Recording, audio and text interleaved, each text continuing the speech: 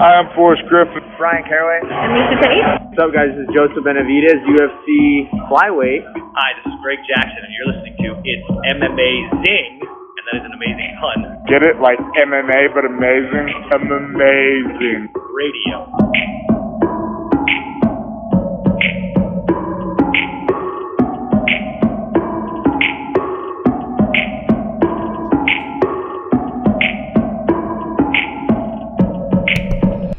Welcome to It's Amazing Radio. I am your host, Dr. Law, and hashtag full squad because we got the biggest UFC event of the year to talk about. Got DJ Mark here. Hey. Got Lavender Gooms here. Hello.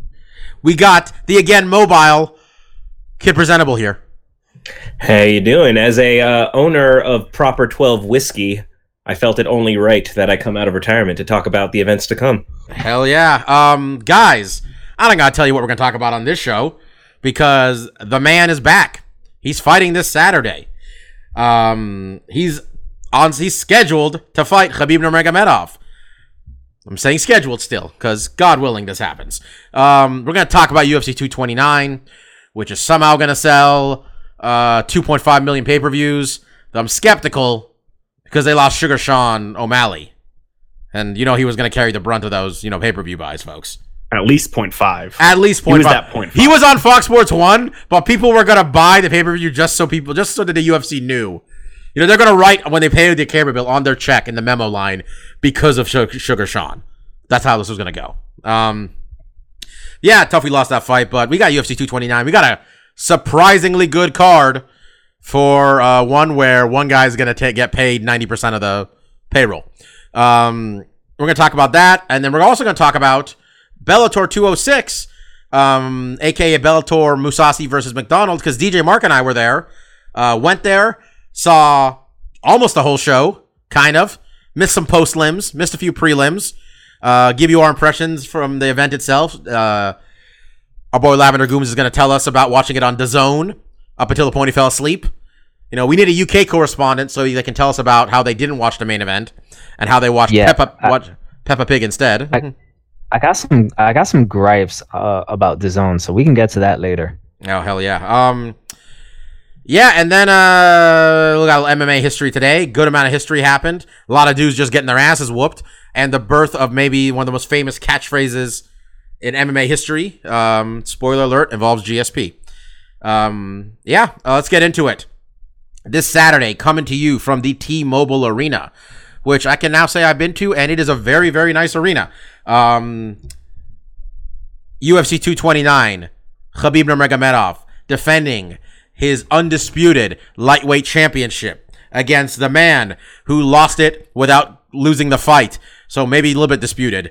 Former two-weight UFC champion Conor McGregor.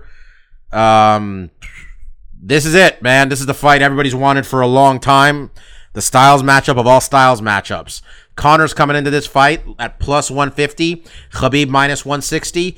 I bet money's going to come in on Conor, and he becomes the favorite momentarily. Before all the serious bettors show up and bet on Khabib. That's my prediction for this betting line. I'm going to go first to our resident fight breakdowner. It's a technical title. DJ Mark. What do you think, man? Where are you going with this one? I mean, it's a really compelling and interesting fight. We've been talking about it leading up to this fight for a while. It's just the style of clashes, the style that make this one so interesting. Obviously, the whole game plan here is Khabib has to get into the clinch without eating, a left straight coming in. If he can do that, I think he'll control the rest of whatever round that happens in. And I think if Khabib can get Conor down early in the first and really work a grappling, I think that might be more than enough to kind of seal the rest of the fight.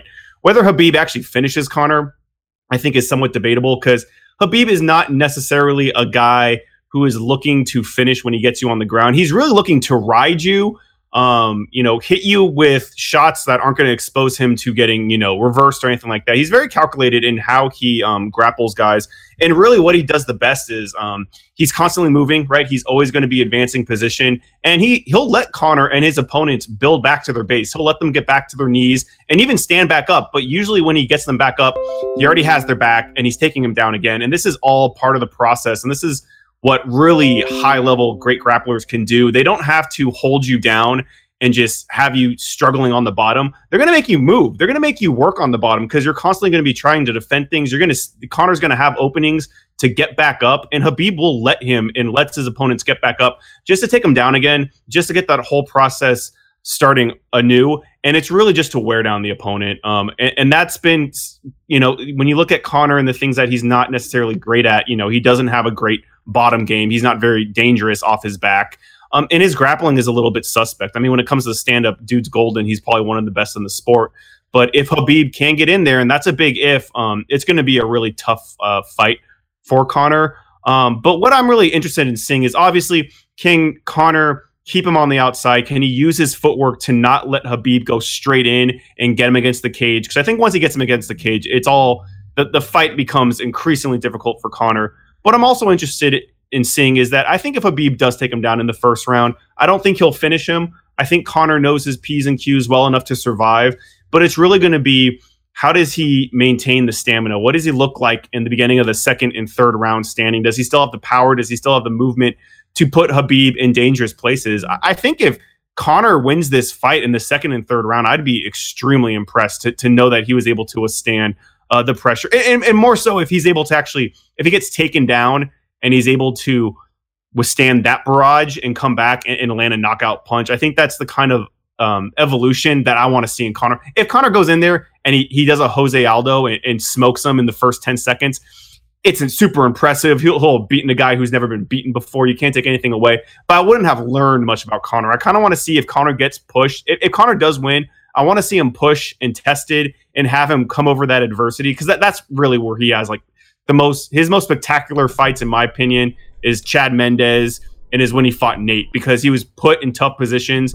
And in one of those fights with Nate, he wasn't able to overcome. In the second fight, he was. I want to see him push. I want to see him tested if he's going to win. If he just wins with a one big shot, it'll still be very impressive, and it'll be in Conor fashion. But I would like to see him tested and pushed and see really where his medal is. Because I think Conor could be one of the greats. He just needs to fight guys like Khabib and get past them. So we'll see how it goes. I'm going with Khabib. I think Conor has a great shot of winning this one early, but I think the smart money is if he can't get it done in that first round, and unless he can keep his distance the whole time and he can keep this a stand-up fight, I just think Khabib, as the fight goes on, he's going to have more in the gas tank, especially if he's able to implement grappling. I think he's really going to be able to tire Conor out. But I think the smart money's on Khabib, but I mean, there's no doubt in my mind that Conor can win this fight suddenly and viciously just about at any moment. So it'll be fun. It's going to be a fun one. I got Conor McGregor inside of 2 rounds. Because not that I think less of Khabib that it's going to end quick. It's just that's the likelihood of him putting him away is better earlier than late. Everything you said was true, though. I think I don't think him getting his ass whipped for an entire first round would break him, because Chad Mendes whooped his ass for an entire first round hard, and Conor had a torn knee when he was going through that, and he managed to come back from that. Granted, different fight, both guys going in compromise, but he's able to come back. We saw him come back against Nate. I got belief in that. Khabib's the man. Khabib has never lost. I watched a lot of shit. I watched Dan Hardy break this fight down 45 different ways. Everything Mark said could go out there and happen. He could just get mauled for 25 minutes. But Khabib gets hit, and Khabib doesn't really protect himself, which most of the analysts I was looking at seem to notice. He doesn't really protect himself when he comes in. He's willing to get hit to implement his game, which has been basically unstoppable. That being said, Conor on the ground, he's not going to tap you out. But I remember watching his technique breakdown after he was fighting either Nate or Chad or one of these guys. He does a lot of fairly tricky shit on the ground, throws a lot of X-guard stuff up. He's active on bottom. He's got a giant fucking head and I don't see him getting knocked out necessarily. Let's put it that way. He's got an incredible self-belief that doesn't make me think he's going to break. He's been here before. He's been in 5-round fights. Khabib could maul him, but I'm not going to doubt him. His fights are generally not close, man. Like, I'm looking at the list of people he beat. He beat Jose. I mean, Conor is one of the greats. Conor held 2 belts at the same time. I know he didn't defend him, but he did that shit. He knocked out Jose Aldo in 13 fucking seconds. He knocked out Chad Mendes. He knocked out Dustin Poirier in 3 minutes. He beat Max Holloway. He made Eddie Alvarez look like an amateur. Khabib is awesome. He's never lost, but I'm not picking against Conor McGregor, so I got Conor McGregor getting the win here. Stefan, we've covered a lot of ground here. What do you think, man? You guys, that was a nice way to start because you guys kind of took both sides of the coin, right? And I think we're all in agreement. It's very easy to see the outcome for both. I wanted to pick last initially because I was just curious what everyone was going to take on this because I've been saying it for like 2 years. If you want, I can just go if you still want to go last. Oh, no, I mean, it doesn't make a difference now because we got to pick on each side. My point was going to be that it's been for well over 2 years now. I said Khabib would be the one who would stop Conor. He's just the unstoppable monster. But thinking that everyone might lean Khabib, I also am of the belief that someone's got to fucking pick Conor. We all got to believe, someone's got to believe in Conor because he's a guy that makes you want to believe in him. But that said, I'll stick to what I've been harping about for all these years. You guys broke it down. We both see the avenues to victory for both guys. I'm going for the 5-round mauling. You know what? Khabib will get a belt and he will foster in our new Russian overlords because that's the way shit's going these days. Stefan, is it bad that you had to say he gets a belt because he's champion already and none of us really think he's champion? Yeah, there's a lot of not champions. I want Tony Ferguson to also come out with a belt. Belts all around. Oh, we're going to talk about that when we talk about the UFC New York. It's a brilliant game plan by Diaz and Poirier. But yeah, so you're going to go with Khabib here. I begrudgingly welcome our new Russian overlords. It's okay. They don't like him. He's Muslim. The guy in charge, Putin's not a fan. Mike. Well, of course, mates, we don't think he's champion. He beat an 11th ranked real estate agent. I like the real estate agent. I mean, I couldn't tell if that was Russian or English, but I was trying really hard to not sound Jamaican with my Scottish accent. Okay. And I just kind of got stuck somewhere in between. So not even Irish. The goal was Irish. We ended up with Jamaican Scottish. But I think up until about a week ago, I was firmly in the camp that Khabib was going to win. And then I rewatched the Michael Johnson fight. And for about the first 4 minutes of that fight, the fight was standing. Khabib was doing a really stupid thing of trying to keep it standing. I don't know if he just thought that he could work out his stand-up in that fight, but Michael Johnson was able to wobble him, and then Khabib started to take him down. If he tries that slick shit with Conor, he's gonna get slept. And part of me thinks he might be tentative to take him down at first. I don't know why, but I have a feeling that he's not going to go automatically for the takedown. If he was a smart man, he would be going for a high single or, just dive for the feet as soon as the fight starts. But I don't think he will. I think the first 3 to 4, maybe 3 minutes of this fight are just going to be standing. And I think this is going to be an early night for Conor. I think he'll be able to get him within those first 3 minutes. I was watching a highlight of him from Cage Warriors where some guy tried to take him down, and Conor rode the fence pretty well and then gave him not the Travis Brown elbows. It was more of a hammer fist, though. He just bump, bump, bump, bump, bump. Dude's got dynamite in his fist. Does anybody want to consider, I mean, Stefan, you and I talk about this all the time, the moment, the pressure here? Because I'm talking like not physical pressure, but like, remember when we saw Alexis Davis fight Ronda and you could see it in her eyes, she was not there? A lot of these guys, I mean, the only people I think Conor's fought that I don't think what he's like the moment or Conor's shit talking have gotten to them. I mean, it didn't seem to bother Nate, but literally everybody else. Even Chad was like getting wobbled by that shit, but like everybody else he gets to and the moment gets to them. What do you think about that with Khabib? With Khabib, not at all. Actually, this is one of those cases where not even a little bit. This is where I want to channel part of my fandom of Random Marcos. Khabib does not come from the greatest sector of the world. Dude's probably seen some shit in his life, you know. With all a bear. He was a little kid fighting bears. That was my thing when Ball was saying this. Like, the dude, when you're 5 and it's like, oh yeah, why don't you go wrestle this wild bear? Yeah, I don't think he's gonna be shook too much. Just my 2 cents. No, fair enough. That's a good point. I mean, it's what it's, you know, it's something to bring up though, because it is gets to people.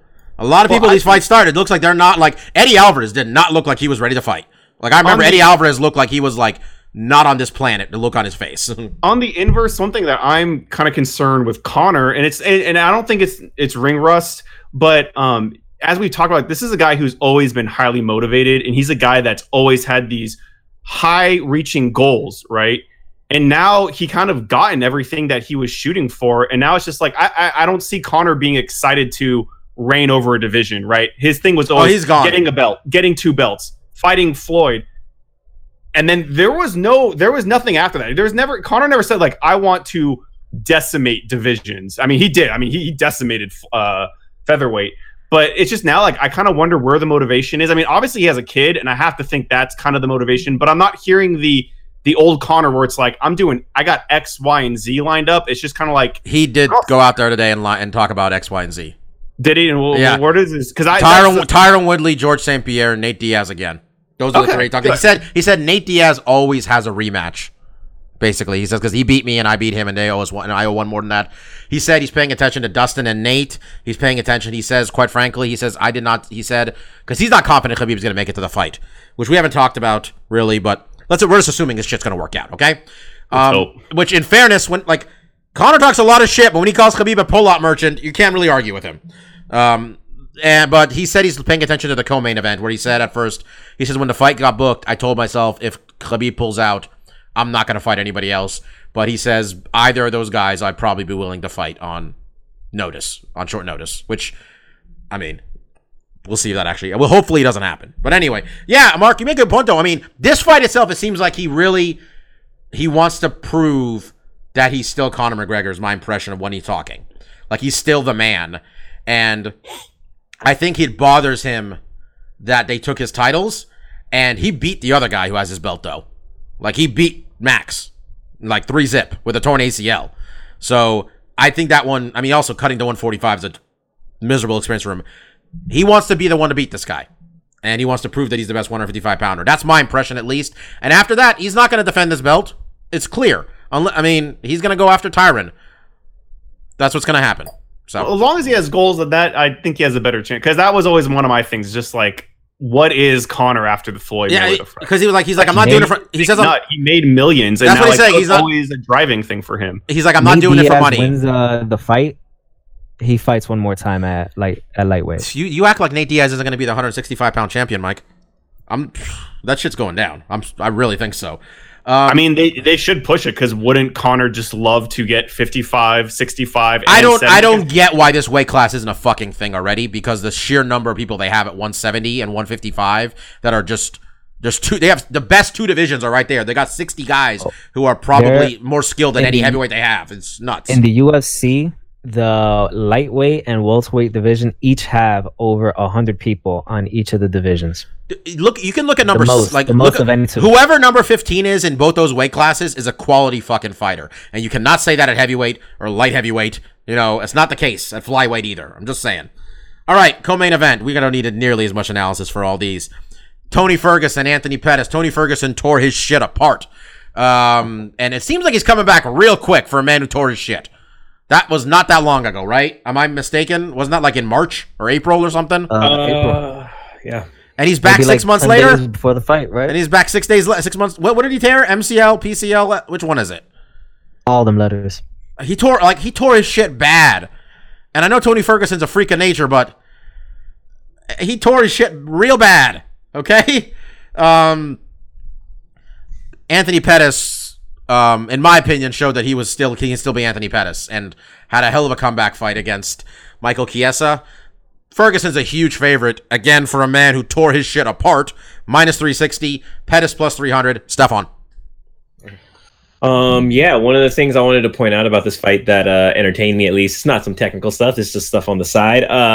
You know how we like to call Anthony Pettis Pretty Tony, even though it's not his official nickname, but we'll still go with some of them because we like them. I've been noticing in comments sections talking about this fight a lot lately. Other people are aware of that nickname as well, because I see a lot of people calling this man Ugly Tony.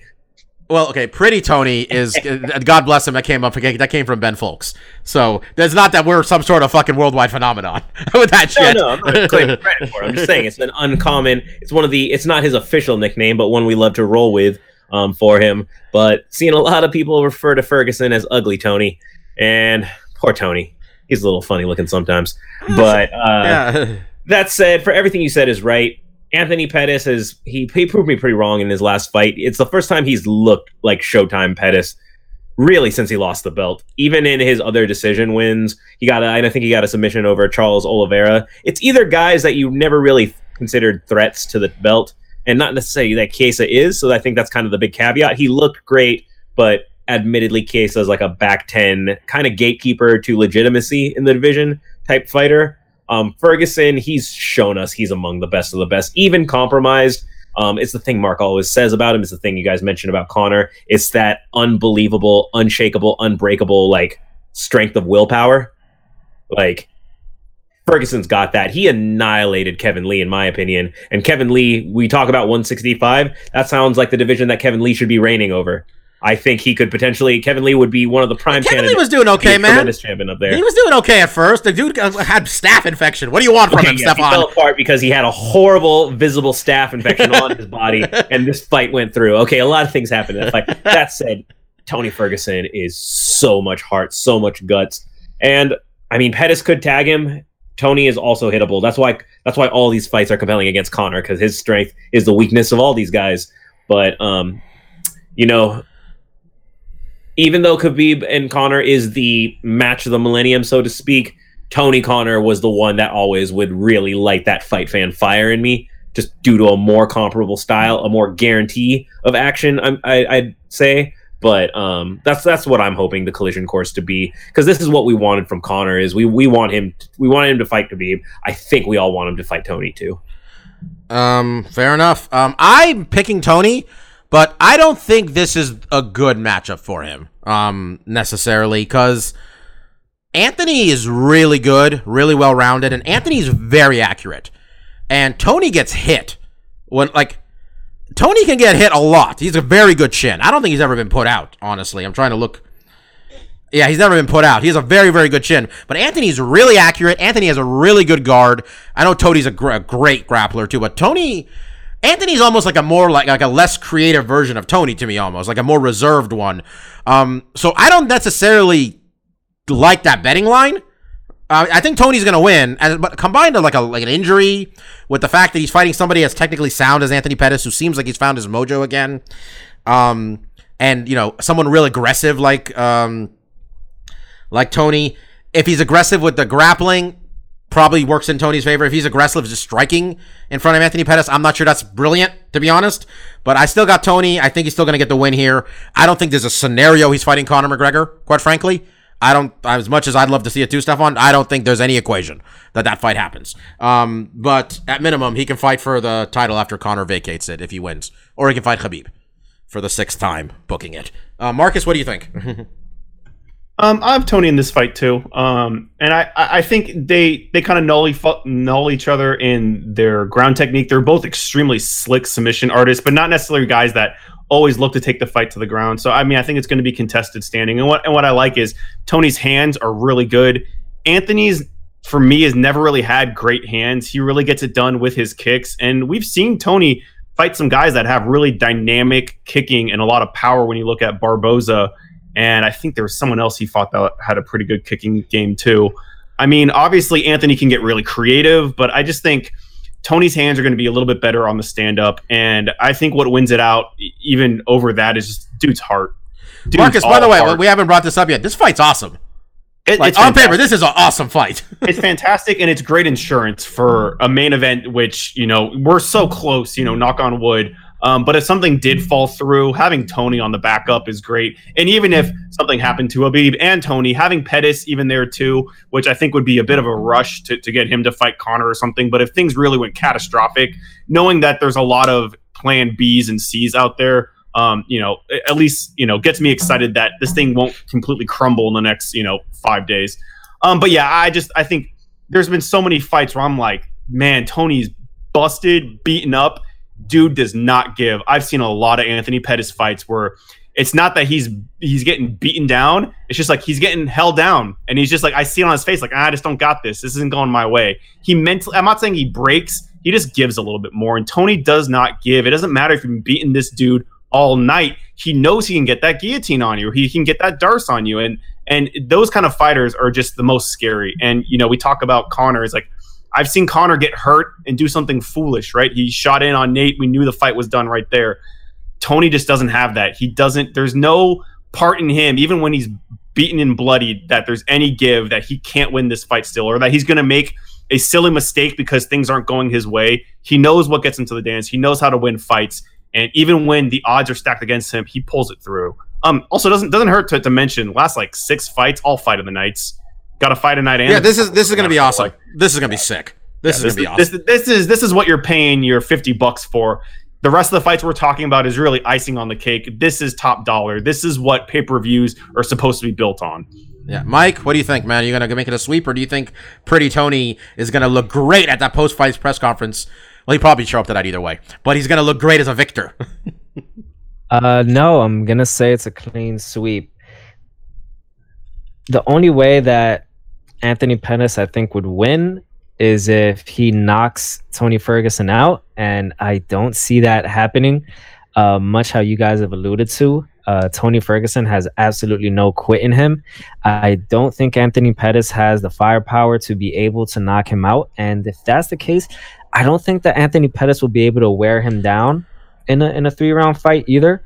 So I see Tony Ferguson really dominating this fight. Maybe not getting the finish, but I think being able to pull away after the first round, second and third.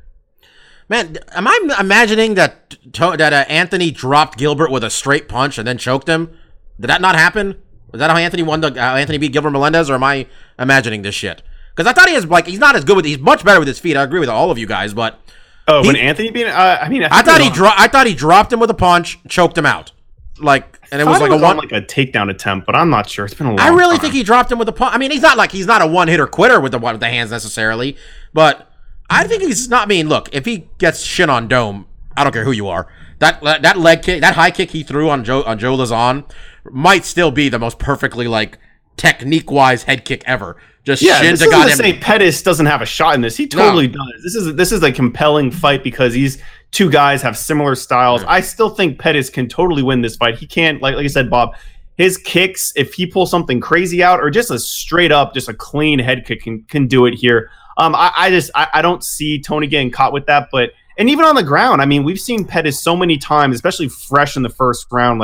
He can just pull stuff off early when there's not a lot of sweat. He can get those arm bars on your Bensons and stuff like that. So yeah, you don't want to count him out. The people listening shouldn't see us all go, "Oh, Tony, let me go put $5,000 on this dude." This is going to be a tough out, but it's definitely one that, I mean, if Anthony wins, his stock just skyrockets.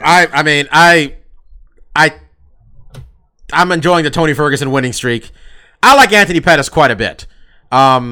I like him a lot. I think I'm still pissed we never got him and Aldo.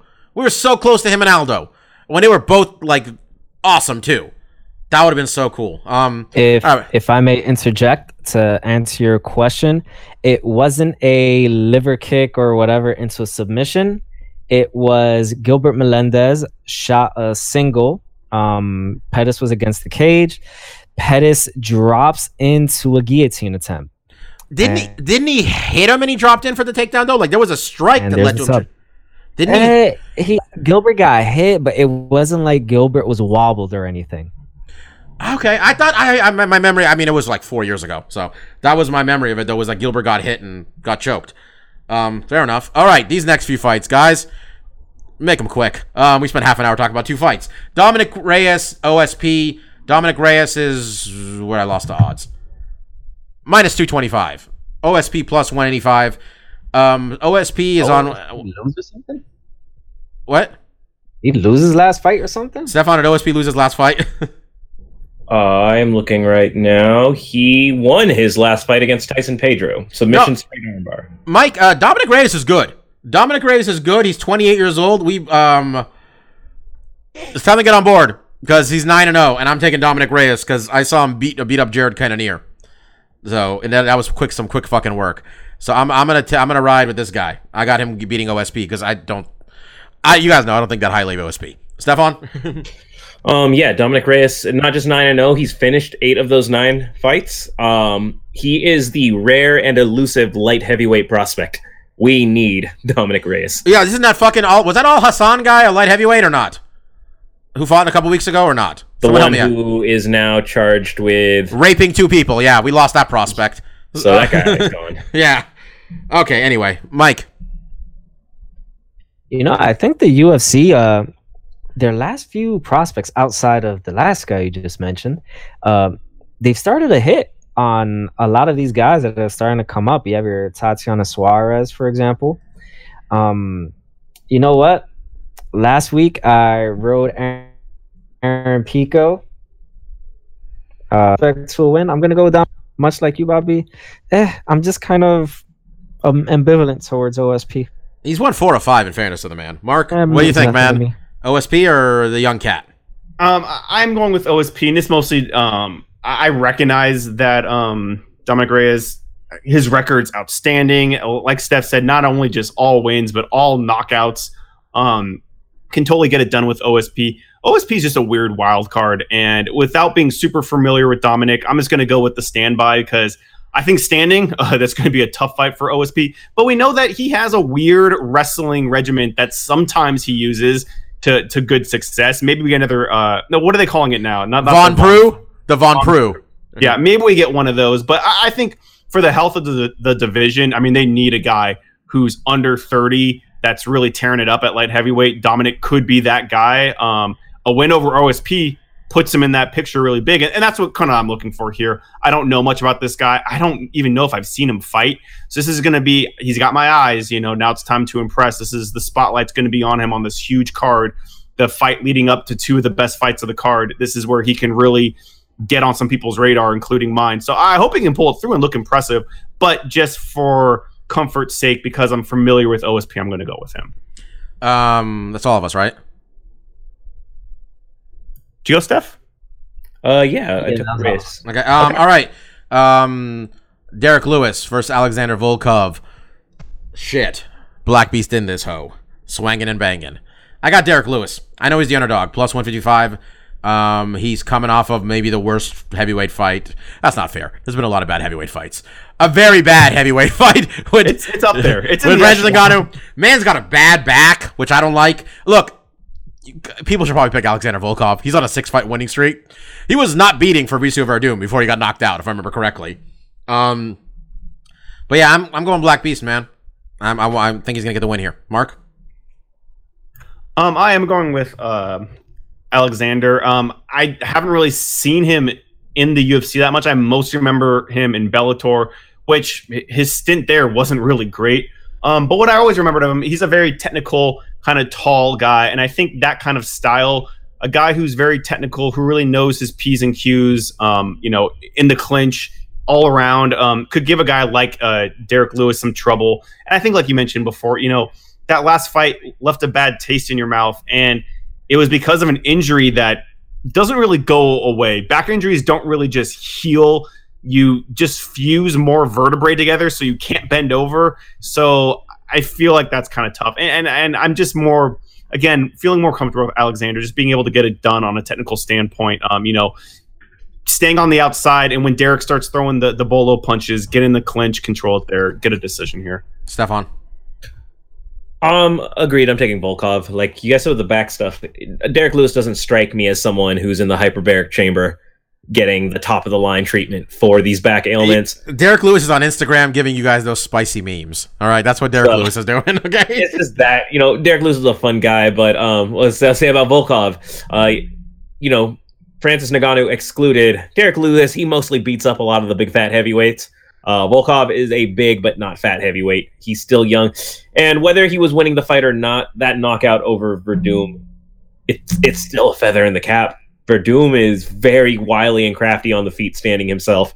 So, I just kind of expect him to out-technical him, maybe, hurt him with a nice straight or something. Mike.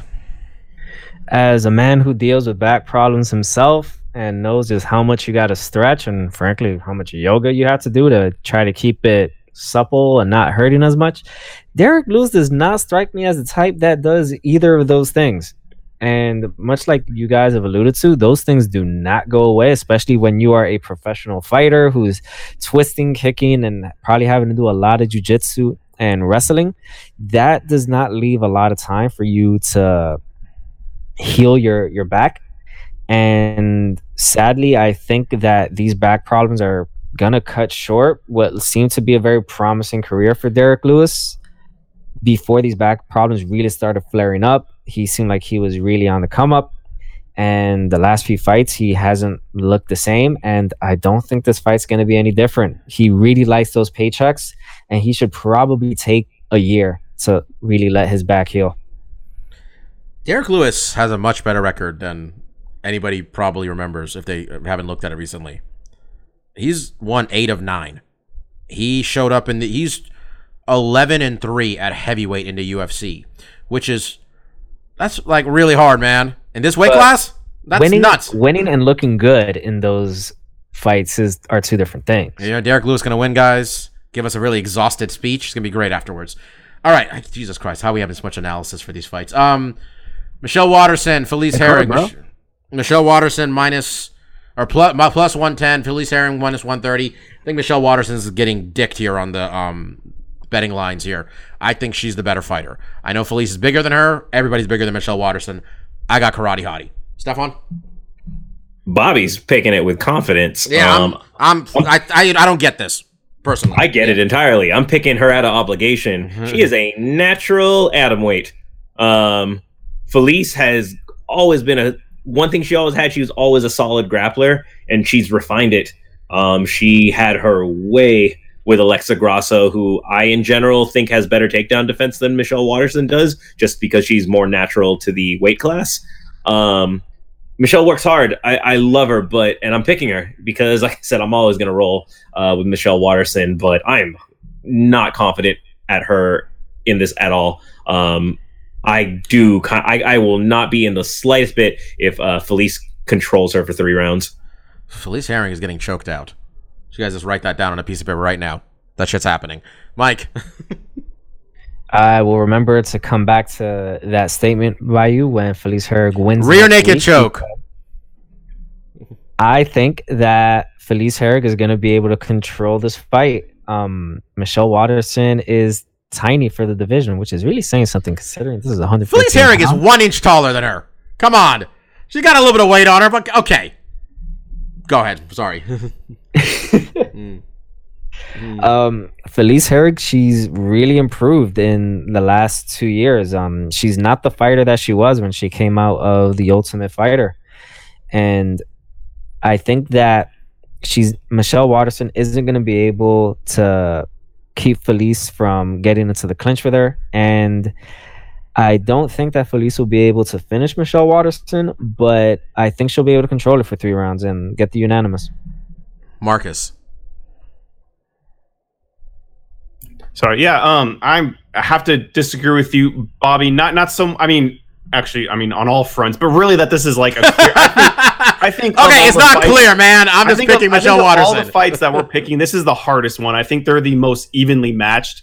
Their strengths kind of mirror each other in a lot of ways. I am going with Felice. I do think the weight is going to be a bit of a factor. And like you guys kind of mentioned before, Felice has been kind of on a hot run, even though she lost her last fight to Carolina. Carolina is kind of one of those top women in the division. So I think losing a split to her doesn't really hurt her stock that much. I think Felice is just kind of like what we mentioned, is kind of turned a corner. And I think Watterson's a great fighter too. And I think she absolutely can win this fight, Bob. I think she can get Felice's back and get a choke in or something. I just don't see it happening. I think it's a really tough fight to call. I think it's super close. But I do think the weight advantage is just going to be just enough of an advantage for Herring to get the win here. Man takes a stand. Everybody gets offended. No, this is a close fight. I just think Michelle's going to get it done. I think. Like I said, I'm a very big Michelle Watterson mark, and I don't feel confident about that. I'm not rolling with the confidence. You heard as a man who is a lifelong wrestling fan who's still using the word mark. Makes me happy. Everybody should use the word mark. All right. This should be on the fucking pay-per-view, but why would we care about flyweights? Sergio Pettis, Jussier Formiga coming into this fight. This one is marked probably as close as the women's fight. These guys are very well matched here. I've been waving the Sergio Pettis is legit flag for a while. Quite frankly, he should already get a title shot because he beat Joseph Benavidez. That's my rule at this weight class. You beat Joseph Benavidez, I don't care if you have to pay the judges. You deserve a title shot. What's the betting line? Minus 155 for one of them? Minus Pettis. 155, Pettis as the slight favorite with a plus 135 slight underdog to Jussier Formiga. So, guys, this is where Jussier Formiga loses fights. This is the fight. This is where you wonder, this guy we've known about. Like, there's very few flyweights we're aware of that have not fought Demetrius Johnson, if you think about it. Like, this guy's got like 12 UFC fights. All right? Okay? There's a reason he hasn't fought for a belt. This is the fight he loses. He is going to lose this fight. Sergio Pettis. I think. I got Sergio Pettis. He's basically Anthony Pettis with no power. Or finishing ability in general. But he's a very good technical striker, and I think he's going to dance around Jussier. And unless Jussier gets him on the ground with some wrestling, I don't think he's going to get... I don't think Pettis is going to have a terribly difficult time picking him apart on the feet. Stefan? You can mark this down. I think this is probably the first time, maybe since he showed up, that I will positively pick Sergio Pettis. Oh, fuck, now he's going to lose. I've been one of his biggest naysayers, and he's improved. It's the perfect storm, Bobby, because Formiga, if I were to give that man a medal, it would be the Pyrite medal, also more commonly known as Fool's Gold, because that's what this guy's whole career looks like to me. I heard about him loud and proud when this division was forming. This was the big guy outside of the UFC who was going to be the big signing. And when he fights lesser competition, he devastates them. But when he fights anyone worth a damn that actually would contend for a title, boy, does he get decimated the other direction. Formiga has such an amazing record and reputation, yet I never feel excited about his fights.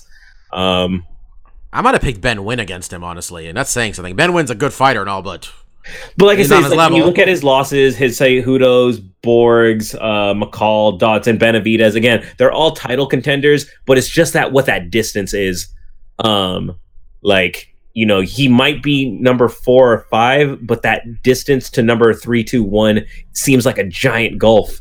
And Sergio's getting better. Formiga, he's the one who needs to prove it. I don't believe that he can actually jump that gap.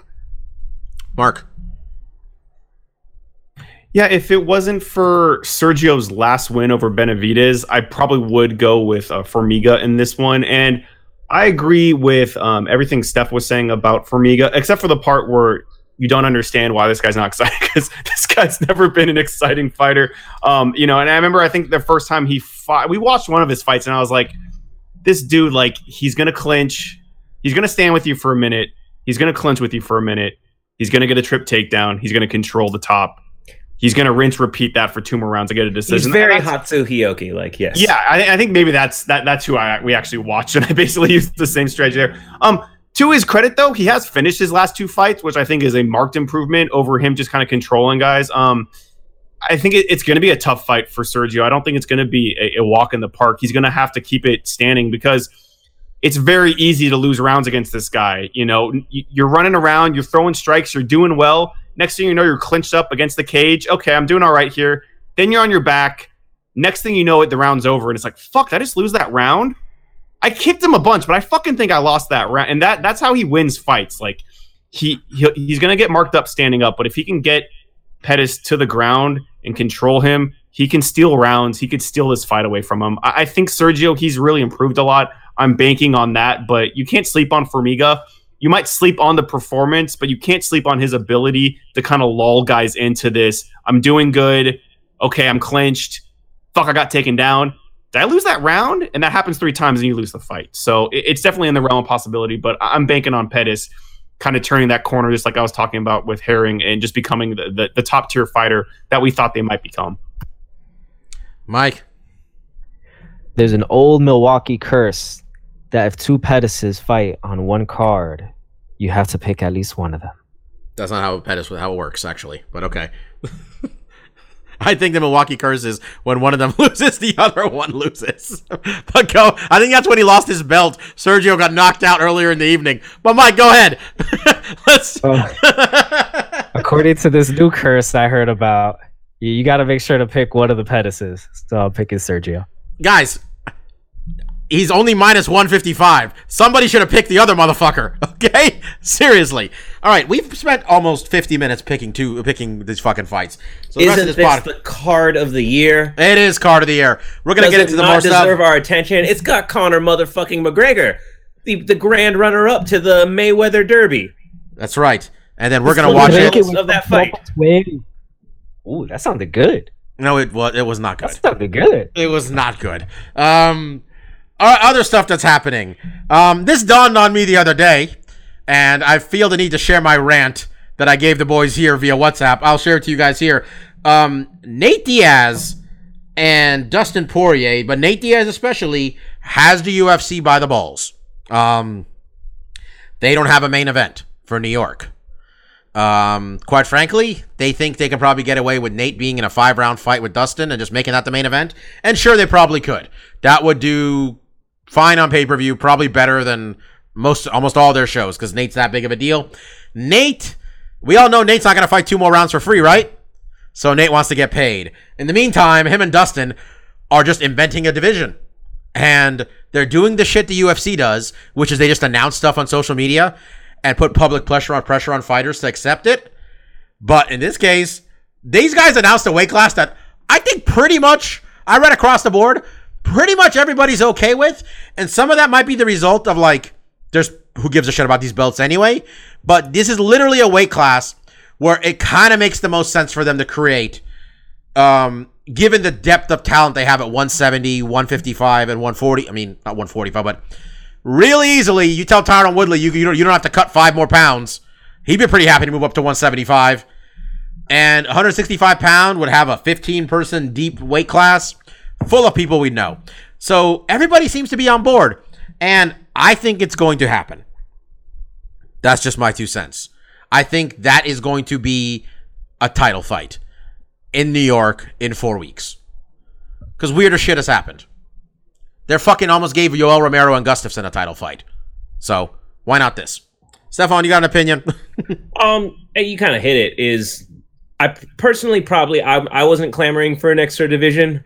To be honest, I just don't think the star power is broad enough to be with our recognizable names, but I don't know. Your champion, I expect you to be able to carry a division somewhat, so to speak. So I wasn't clamoring for it, but why I wouldn't be against it for, like you said, everyone's a fucking champion nowadays. These interim titles that come, they go, they get stripped without ever being defended. All these, they've going way back to who was it? Holly Holm and the one who just vacated and is the worst title reign ever. What's her name? Jermaine. I mean, like going back then, I'm like all the fake belts and everything. That's where the big karmic, collision came in for me. So I'm not complaining. Give them a belt. We like the Diaz brothers. We like Poirier. Let's get those boys more money. Whatever. To be clear, Nate doesn't give a fuck about a belt. We all know it, right? Like Correct. Nate wants another zero at the end of that paycheck, whatever it is. I mean, if we're just going to talk about things in the news right now, this is a dumb, pointless headline, but this is why I love this guy. And God bless him, since we're talking about the Diaz brother, let's mention the other one. Nick Diaz on Khabib McGregor fight. I'll beat both their asses. Who do you think's going to win between Khabib and Conor? This is why we love this man. Oh, God. God bless the Diaz brothers. He's got to come back, man. Okay, we're going to run through MMA history incredibly quickly. And So we got a couple things I want to point out. We got 2011, October 1st, Dominic Cruz beat Mighty Mouse. And that was the last time and only time UFC ran a card in Washington, D.C. That was an awesome fight. Mighty Mouse was doing really well. Steph, I think I might have watched this with you because we were kept wondering why he was throwing kicks because Dom kept taking him down at will whenever he threw a kick. And everything else, though, was going really well for him on the feet, especially since Dominic broke his hand. And a fight that, quite frankly, ages really well, I think, given how highly we think of both of them now. Yeah, we didn't know, Dominic was just about to begin his run of utter dominance of the division. And then when you go back in the history of the time, that was probably one of his most competitive fights until he actually lost. Mm-hmm. Yep. I mentioned it earlier. Conor knocked out Dustin Poirier in about 3 minutes 4 years ago, September 27, 2014. Marcus, September 26, 2003. Randy Couture whooped Tito Ortiz's ass for 5 rounds and spanked him while doing it. He became Captain America before the Marvel movies really utilized that character a lot better. That was a fantastic performance. I think, was the Tito fight before Chuck? I think it was. I think he got the fight because he beat Chuck. He beat Chuck. Yeah, I think you're right. I think Chuck was the first one, and then he got the Tito fight. It was a fantastic fight. Randy just looked so great at 205, and we thought his career was basically over because he couldn't hang at heavyweight anymore. What a fantastic fight! Did it go Randy beats Chuck, gets a title shot and beats Tito, and then Tito fights Chuck? I think so. And then Chuck fights Randy for the belt. I think it was 43 was Chuck, 44 was Tito, and I think 47 is where Chuck and Tito fought each other. So Chuck fought Tito first, then he fought Randy for the second time because he fought before he got the belt from Randy and defended against Randy in the third fight. Yep, there we go. Light heavyweight, man. That was the only weight class you need to care about back in the day, maybe. And of course, 2004, September 23, Matt Hughes beat up BJ Penn, but when it was over, Mike, a certain person wasn't impressed. Was it Conor McGregor? No, I'm kidding. It was GSP. Yep, that's right. George St. Pierre told Matt, "I am not impressed with your performance." And that was wonderful. It sticks with him today. It's the GSP catchphrase. I mean, I don't know if there's anything comparable to that, Steph. My other one, I mean, us personally, we like it is a strategy, but I don't know what. That is exactly what I had in mind. Sorry. I still hear that. Dinosaurs and violence. That's true. He says he loves the women, dinosaurs, and the violence of the octagon. Those are his three. That was like his Conan speech. If you guys have seen Conan, this will make more sense. All right, should we do 20 questions very quickly? And is it possible to do this one quickly, Marcus? If you ask the right questions, they're all can be done very quickly. All quickly. right, let's go. Is it a dude? No, so this will go very quickly. There we go. Okay. Is she Brazilian? No. Is she active? No. Has this person held a championship in Strikeforce, Bellator, or the UFC? Yes. Bobby, with this one, you got to narrow it down. Like the way we that's a good point. Pride from UFC. Why did you lump all those in together? I think the answer. I got a good question. I know what the question is. Go ahead, Mike. Does she have breast implants? God, I knew he was going to ask it. It was not even a fucking question. There was no doubt in my mind. No official documents, but word on the street, yes. Is it Misha Tate? Is it Misha Tate? It's Misha Tate, yeah. It is. How quick? I thought it was Misha Tate the second. Is she active? The answer was no. I'm like, okay, it's fucking Misha Tate. And when Mike's like, he has a question, he has this fucking grin on his face. I'm like, Mike's going to ask about fake boobs. Here it comes. Mike's going to ask about fake boobs. You got it. All right, Bellator 206. Speaking of silicon, big shout out to Paige Van Zandt getting married this weekend.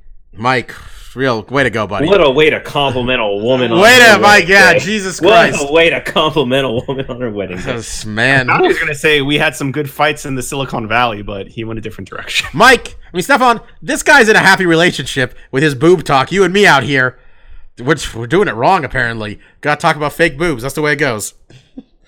All right. What the fuck was I talking about? Bellator 206 coming to you from the SAP Center in San Jose. Bellator's debut on DAZN, which I got a problem with that name, is because it's DAZN. And the you got in there. just adding letters to get to the zone. All right, that's not okay. Headliner Gegard Mousasi, Rory McDonald. I was honestly impressed with the ovation Mousasi got. There was a lot of Armenians in the building. When those flags went up, Mark, I was a little surprised. Were you surprised with that too? Like how quickly, Dude, I've been watching Gegard I never thought in my wildest dream I would ever be in an arena where there was a Mousasi. Mousasi. Like, People. This is an alternate dimension because Trump's president and we just had a crowd chanting Mousasi. Literally, never in my wildest dreams. Stefan, it was the equivalent of Kung Lee fighting in San Jose almost. Is Mousasi Iranian? He's born in Iran, but he's Armenian. There's a lot of Armenians born in Iran. So he speaks Farsi too. But yeah, people lost their shit when Gegard came out. That was awesome, and then he won, and it was awesome. We're not gonna go through all the fights necessarily, but there's some things worth pointing out. I'll give mine. First, Gegard Mousasi beat the shit out of Rory McDonald. That fight wasn't close. He was bigger than him. I'm not sure that's why he won necessarily, but that jab was on point. Rory couldn't do anything about it. That jab was in his face the entire fight. Rory went for Imanari roll, it looked like. I call those all. I always call it an Imanari roll. I wouldn't know any other name. Yeah, but he looked and then Gegard got on top, and I was like, well, he's gonna get his ass beat now, and he just got pounded out. I don't know if his nose is broken. Rory said himself, he was not there. Like he said, he didn't show up to fight. It was not a good look. He got his ass whooped. Gegard looked great. That was awesome. Marcus. Co-main event though, we had some fun there, huh? Yeah, I mean, really top to bottom. We'll get to the one fight that wasn't great. This was a really fun card on paper that delivered. And this fight, Jackson versus Silva 4, was a big part of it. And you know, we you made the joke, the age in the cage.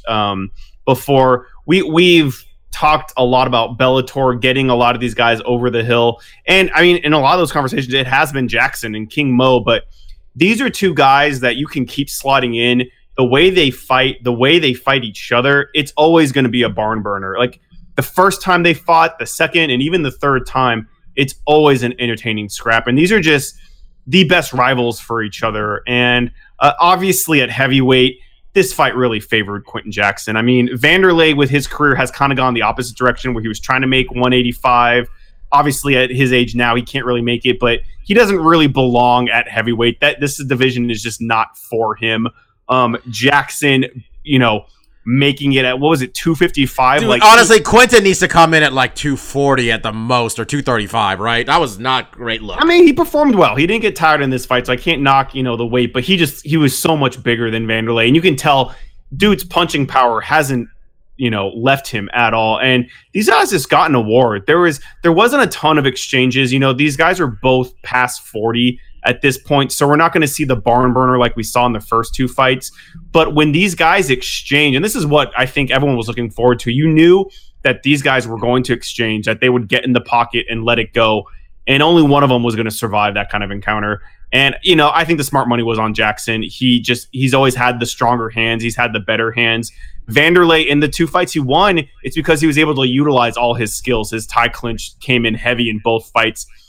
You look at Vanderlei now, it's like, man, I'm surprised this guy can throw a high kick, that he can do it, a tie clinch knee like he could before.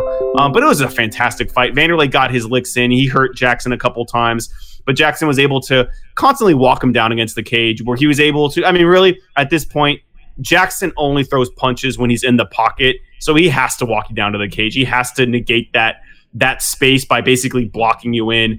And, he was able to find that right hand a couple times on Vanderlei, and that was ultimately the punch that put it away. And it was one of those endings that was good, too. Like, Vanderlei obviously got rocked and hurt, but he didn't go flat out. He didn't go unconscious. He got dropped. Rampage flurried on him, got some good punches in, and the fight was over. Yeah, Marcus, I was also the end of that fight, I'm not some sort of fight genius, but I literally said to you, Quinton's going to throw that right hand, and then he did it. That was the end. It was just like, oh, here comes the right hand, and then that's the end of the fight. The crowd loved it. And Quinton is weird. I was telling you this when we were there. Of all these old guys, Quinton's chin is still there. And you almost get the feeling you're like, if Quinton got in shape, what is he really if he was actually like in good shape in these fights? Like, he's not Quinton Jackson anymore. Though it was so cool for him. Like, he came out with the chain and howled. Like, look, Rampage isn't Rampage anymore, but that made me so happy. Like, I was grinning like I was like a kid again, like seeing Rampage. I'm happy I saw him fight. But I just, like, he said he wants the heavyweight title. He said, I want the heavyweight title. I want the winner of the heavyweight tournament. He also said the 30 grand he owes Chael was spent on strippers. That's which he says, I'm not a pervert. I don't get lap dances, but I do like to make it rain. But he said he spent $10,000. Like, hey, Jackson, here's a little making it rain trip from a guy who doesn't like strip clubs and does not go to them. You get to decide the amount the bills are when you make it rain. So instead of, I don't know, dropping $100 bills, just put some singles out there. Yeah, that is a world champion Quinton Jackson. He's got a reputation. Elias Theodoro said, I can vouch for this story because I've been to the strip club with Quinton, and that is a light night if he spends $10,000 in one night on it, okay? Like, that's... It's just easy money, I guess. Yeah, exactly. How fat are those Bellator checks that he's still dropping it like that? Quinton's...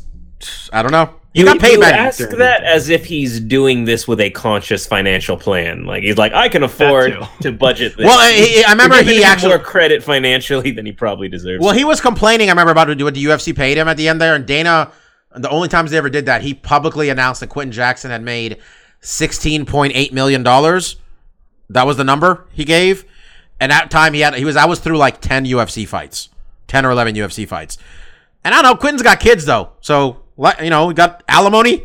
Money goes places. So he's just not a guy that's ever been financial. He just bet Chael $10,000 a takedown. He knew that fat ass was getting taken down. So let's not pretend like this guy's a financial genius. He's been working the market. They're gonna run it back. He's a genius in that he bet that money and he's not paying it. He says he doesn't understand how this is a bet if Chael didn't put anything up. Which I'm like, Quinton, that just sounds like you're bad at making bets. Like, that's like when you just say, like, just put it out there. You called your shot. It didn't work out. They want to run it back a fifth time, which was funny when they were talking. The microphone wasn't on him, but Vanderlei was saying, like, one more time, and then he acted like he was gonna, like, was he like he kind of like shot on, or like was he shot on him, or like no it was historical. Their first fight when they got face to face, Vanderlei shoved him in the chest really hard, and he played that. He kind of gave him a mocking shove in the chest, like a callback, a very deep cut callback to the old Pride days. Much appreciated. Quinton did say he really wanted to get him with the knees. Like, he had him in the clinch for a moment. He tried. Everybody in the arena knew it. They're like, oh my God, Rampage is going for the knees to put him out. It was just a good time, man. It was a lot of fun. Koreshkov and Lima was a stinker. And I'm not sure how that aired on TV in terms of how much of a stinker, because the rest of the card was actually pretty good. But there was, like, the crowd turned on this fight pretty quickly. And once a crowd turns on a fight, it's not like light striking is going to bring them back. Like, some nutty shit has to happen. Well, let me just tell you how it played out for me when I was watching it with my laptop on my chair and me in my bed. I fell asleep during it. Yeah, that's understandable, given the time and excitement level of it. Honestly, like, I went in there picking Koresh. I don't know if it was the time it was already and I'm old, or if it was the fight. Maybe it was a combination of the two. Koreshkov went in with the same strategy he had in the first matchup with Lima, which was grappling heavy, which it appears that first fight he won, though, he was successful with takedowns. A lot of that, Marcus, seemed contingent on the fact that Lima's knee was compromised in that first fight.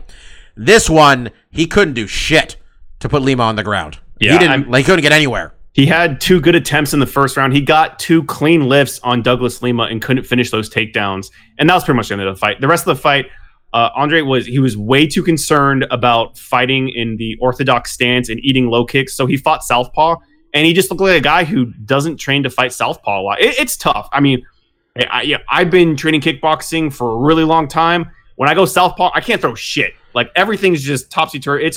It takes true mastery of your body. I was honestly, Marcus, third fight between the guys, you kind of hope that he knew what he was getting into at this point. But, like, yeah, he didn't have an idea of what, because he's a good striker. Like, he picked Benson Henderson apart for 25 minutes. on the feet, but you make him switch stances, and there's nothing every there. Time he went orthodox, he ate a low kick, and he's like, nope, going back to southpaw. So it was an unfortunate fight, but obviously Douglas Lima did end it. He finished it in the 5th with a brutal rear naked choke. You could tell right when he got that choke in, like, this guy's not tapping. Like, you see him go out, and I'm like, dude, you got to stop this fight because this guy's not going to tap. He's unconscious right now. So it was a big win for Douglas. It just wasn't the most exciting thing in the world, but he really solidified himself. And he's in this tournament, right? He's going to advance. He got a bottle of champagne from 50 Cent, which he did not want to drink. Oh, that was hilarious. He was not going to drink that bottle of champagne. It was just like, everybody in the arena saw him, like, grab it and kind of just put it, like he was in a locker room, just put it on his chair. 50 Cent did the whole, popping the cork, and so it went everywhere. And then he gives it to Douglas Lima's like, yeah, I'm not going to drink this. I'm just going to put it down. And they're like, the camera's still on you, bro. You got to take a swig. And he picked it up. He's like, I'm not going to drink this. Just cut away. And then awkward cut away. It was interesting to say the least. But. The Kerry Melendez fight was okay. She won. The other girl had a real grappling heavy offense. We can skip that, quite frankly. Aaron Pico is the fucking truth. He looks great. Aaron Pico is, I don't know if people know Leandro Higo as well as they should. He's a very good fighter. And Aaron Pico, woo! Marcus, this guy, like, I was disappointed in Big John McCarthy not bringing up the fact that, like, him and the Pitbull brother were jawing at each other at the end, because I'm like, yeah, let's see. Let's see him fight the Pitbull brother for the belt. I'm ready. They didn't really set that up. But, I mean, we talked about it last week. This was a huge step up in competition for Aaron Pico. We know his wrestling credentials are top-notch, but this was a guy who was 2-1, and Higo was, I don't remember. He was 3-1, wasn't he? That's 2-1? He's only 2-1? I thought he was 2-1. Maybe he was 3-1, but under 5 fights. Right. Yeah. And Leandro was a guy who just fought for the belt. He's a seasoned veteran who is, just the level of competition just really shot up here. And Pico answered that call like a fucking pro. Like the prodigy we all thought he was when he first started here. His hands have really caught up. It's really astounding to look at this guy as a wrestler that now is just, his hands are so fast and so deadly. And I love this kid, goes to the fucking body. He's doing it all. He's got Freddie Roach in his corner. You can really tell that. Dude, that corner. What the fuck? It was Freddie Roach, fucking Bob master Cook. Of the takedown, goddamn Antonio McKee. Yeah. And I saw him and what's his name are teammates, I guess. Him and AJ McKee. The Bellator. I was pointing it out to you in the show. Like, these Coker guys, maybe they're starting to pay off actually, because he's finally woo. Yeah, it's one of the things you can look at Coker's promotions, and while he does, snip away people from the UFC, and he gets the big names like we saw Jackson and Rory McDonald, Vanderlei. But he also has a knack for finding young talent and growing it. And, sometimes we're critical of that when we talk about MVP not getting those big jumps in competition that we think he's ready for.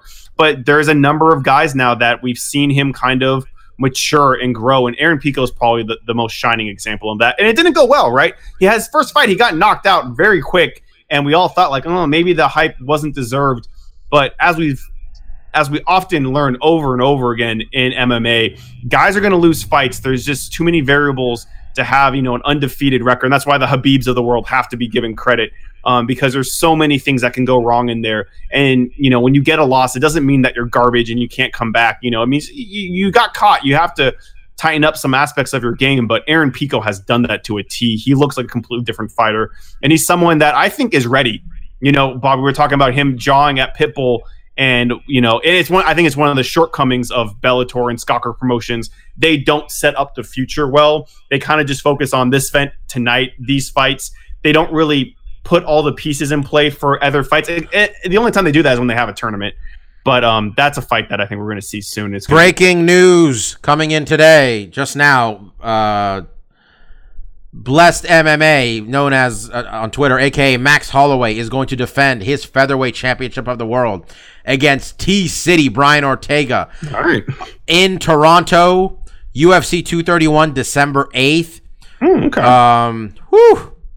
That's I'm still bummed I didn't get to see that. I was so hyped for that, man. Brian Ortega looked good walking around the Caesars Palace. He had a nice suit too. Stefan, did you take T-City? Yes, I was riding a hot streak of making ballsy championship picks. Anything else happen on this Bellator card? Pico's fucking awesome. Stefan, did you see any of this by chance? I haven't asked you anything, but I saw none of this. And Aaron Pico is not legitimate till he avenges his Zach Freeman lost. He's that's fair. Run it back. Worth mentioning also, our boy Adam Piccolotti went out there against James Terry. Who was the guy who came out to the Tyron Woodley song? That was James Terry. James Terry came out to Tyron Woodley's. I don't know why, but he did. I'm gonna beat your ass song. Guys officially ever talk about it on the shows I missed? Mike did, didn't you, Mike? His song? I think we did. I can't remember. I think we talked about it. Yeah. Yeah.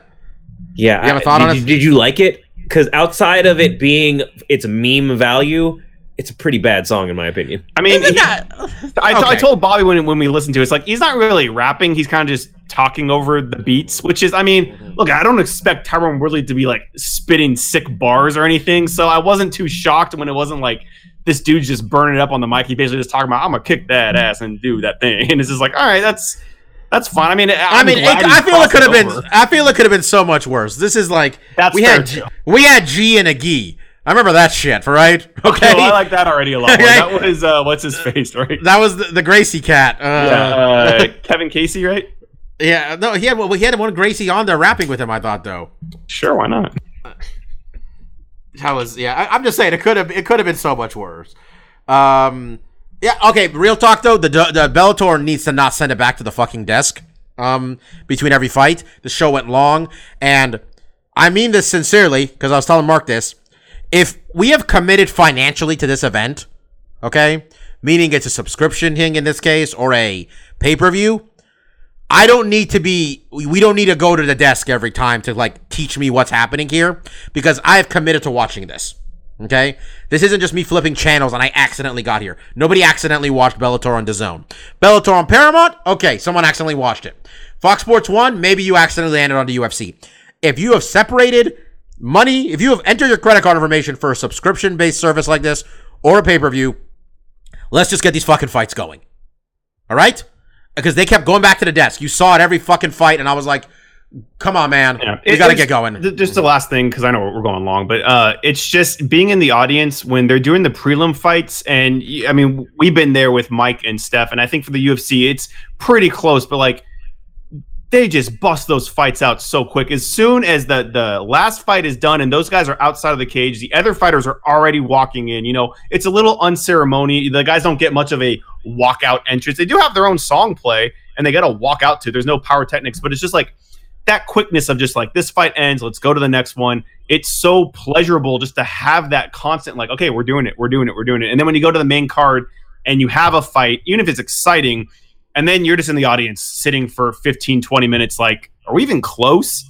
They're cutting back to the desk. They're cutting to, and it's just, the pacing was really tough being in the audience. You know, at home, they're getting all these video packages. But when you're in the audience, I mean, you get some video packages, but sometimes they play the same shit like 2 or 3 times. It's like, dude, I'm tired. I've been here for 8 hours. Dude, honestly, even like when you watch UFC shows, like, I mean, I watch these Fox Sports 1 stuff. I'm like, I don't need to hear from Karen and Woodley right now, man. Like, I'm good. Let's get it. There's 3 fights left. It's already 10:30 p.m. Let's fucking go. Let's make this happen. We would have been there a lot longer if the main event went the way you and I thought it was going to go. Because we both thought that main event was going to take the entire time, basically. And there was a real chance Quinton and Vanderlei was going to end up being just, you know, some tired dudes looking at each other. If we stayed for the post-lims, we would have been there till like 1 o'clock. They had 3 more fights. They all went to the decision. If you're one of those post-limb fights and your family's still thereafter, give them a round of applause because that's nice. That was a long, and then the crowd showed up early too. There was a good number of people in there. It wasn't full though. What do we guess? About 75%? The arena. Yeah, there's upper seats, and even the middle tier had some empty seats here and there, but a pretty good turnout. Okay, okay. Let's do. Did we hit everything? Let's do stuff we like. Let's go to Stefan first. I mean, we're running long. I'll keep it short. I got a new car. I got a Mazda CX-5. It's really fucking nice. My car was 11 years old, so everything seems really nice. I wanted to talk about it. I'll save it for another time. I'll just mention it. I saw that indie movie Searching with John Cho. That is a fun little mystery thriller. What's okay? Fair enough. Oh, it's the movie. You might have seen a trailer for it if you know who John Cho is. He is Harold of Harold and Kumar Go to White Castle. But basically, he's a single dad. His daughter goes missing, and it's just the search to kind of just figure out what the hell happened. Didn't one of us talk about this? How this is what's the name of the Liam Neeson movie? It rings like it's Taken. It is not like Taken. Except he doesn't actually do anything. He's not. Did somebody told us about that? Someone described the movie literally as like Taken if he didn't do anything. He's not a fucking random superhero. No, he's who's Mike. That wasn't you. I don't think it was me. Okay, I don't know. Someone literally described the movie to me like that. More or less. It's a more realistic take on kind of a mystery thriller. Its kind of gimmick is everything is seemingly shot through like FaceTime videos, like chat boxes, like webcams. And so it's kind of got like everything through the vantage of some type of screen device. Somebody said this once to me. I forgot who it was. Anyway, all right. So Searching. It's recommended by Steph here. Mike, what do you got, brother? Sadly, this last week I have not been purveying Netflix and Hulu and all of those other sites as I normally do. So, frankly, I don't really have anything this week new that I like. You paying for Hulu right now? I pay for all of them, man. Oh, I stopped paying for Hulu after I got YouTube TV because I figured I'll just DVR. That's how I catch up on This Is Us. And just a little pro tip for This Is Us. Don't watch any of those episodes during your lunch break at work, because shit, you may have to leave the room and cry. That's what I heard about that show. It's a real tearjerker.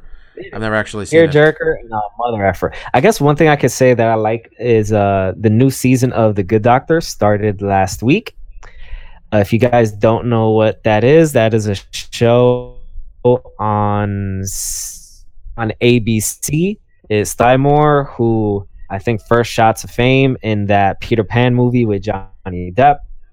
And then he was also Norman Bates in the Bates Motel. And now he plays an autistic surgeon. Second season just came out last week. It's pretty good. You guys should give it a shot. Right on. Oh, real quick before we go to Mark here, I watched like an entire Niner game, which was a mistake. I saw a lot of CBS commercials. There's a show called God Friended Me. Anybody else saw this? I've seen that. That is a real show. A guy gets friended by God on Facebook, and then he goes on quests. I can't believe it's real. Sorry, I thought it was a joke the first two times they showed the commercial. How about this for a joke? And you can't believe this is real. They brought back Murphy Brown. I mean, they'll bring anything back. Someone asked Ted Danson if they want to bring back Cheers. I'm like, aren't those motherfuckers all dead? Like, what are we doing? Ted Danson's on a show with Kristen Bell. Yeah, Ted Danson don't look young. Okay. I watched that. Don't have a review of it. Marcus, what do you got? I want just a couple of really short things. So we talked about them before. I watched a little bit more of My Hero Academia season 2. That's been a good time. I wanted to recommend to Mike, since you have Hulu, give Steven Universe a shot, because that's a good show. But I did, and hey, also shout out to Mike.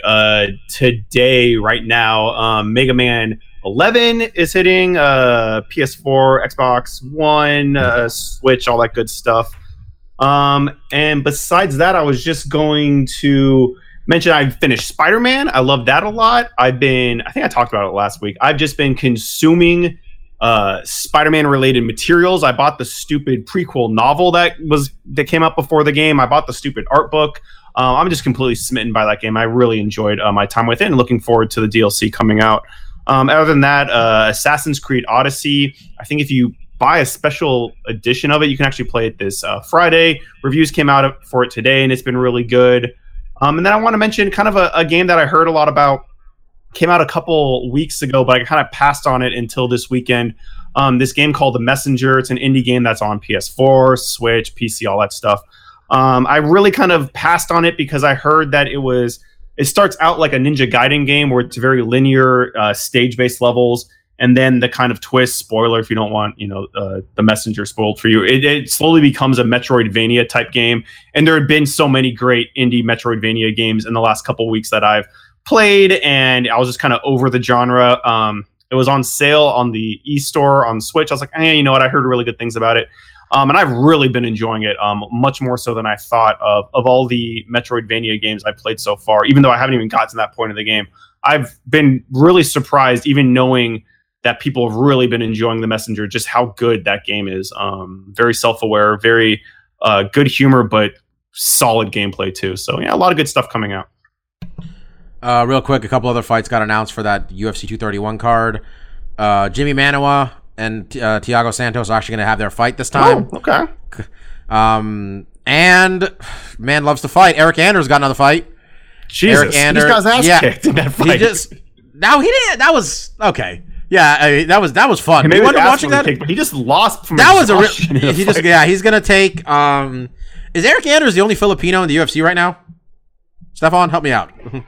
I feel like there's a light guy down there somewhere. You just playing the odds there. You know they have those fighters that only show up when they actually are in Asia. There's one in there. Eric Anders is gonna take on Elias Theodoro. I like that fight. That's cool. That's not bad. That just seems like a good fight. That's get some good. I mean, Eric Anders is still pretty young though. I think there's still he can still grow as who he is. He's not done. Yeah, Elias Theodoro is just like he's a good journeyman.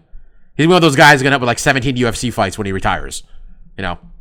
Brian Ortega did point out the homies aren't gonna be able to come to his fight because it's hard to get into Canada. Because a lot of his homies have back.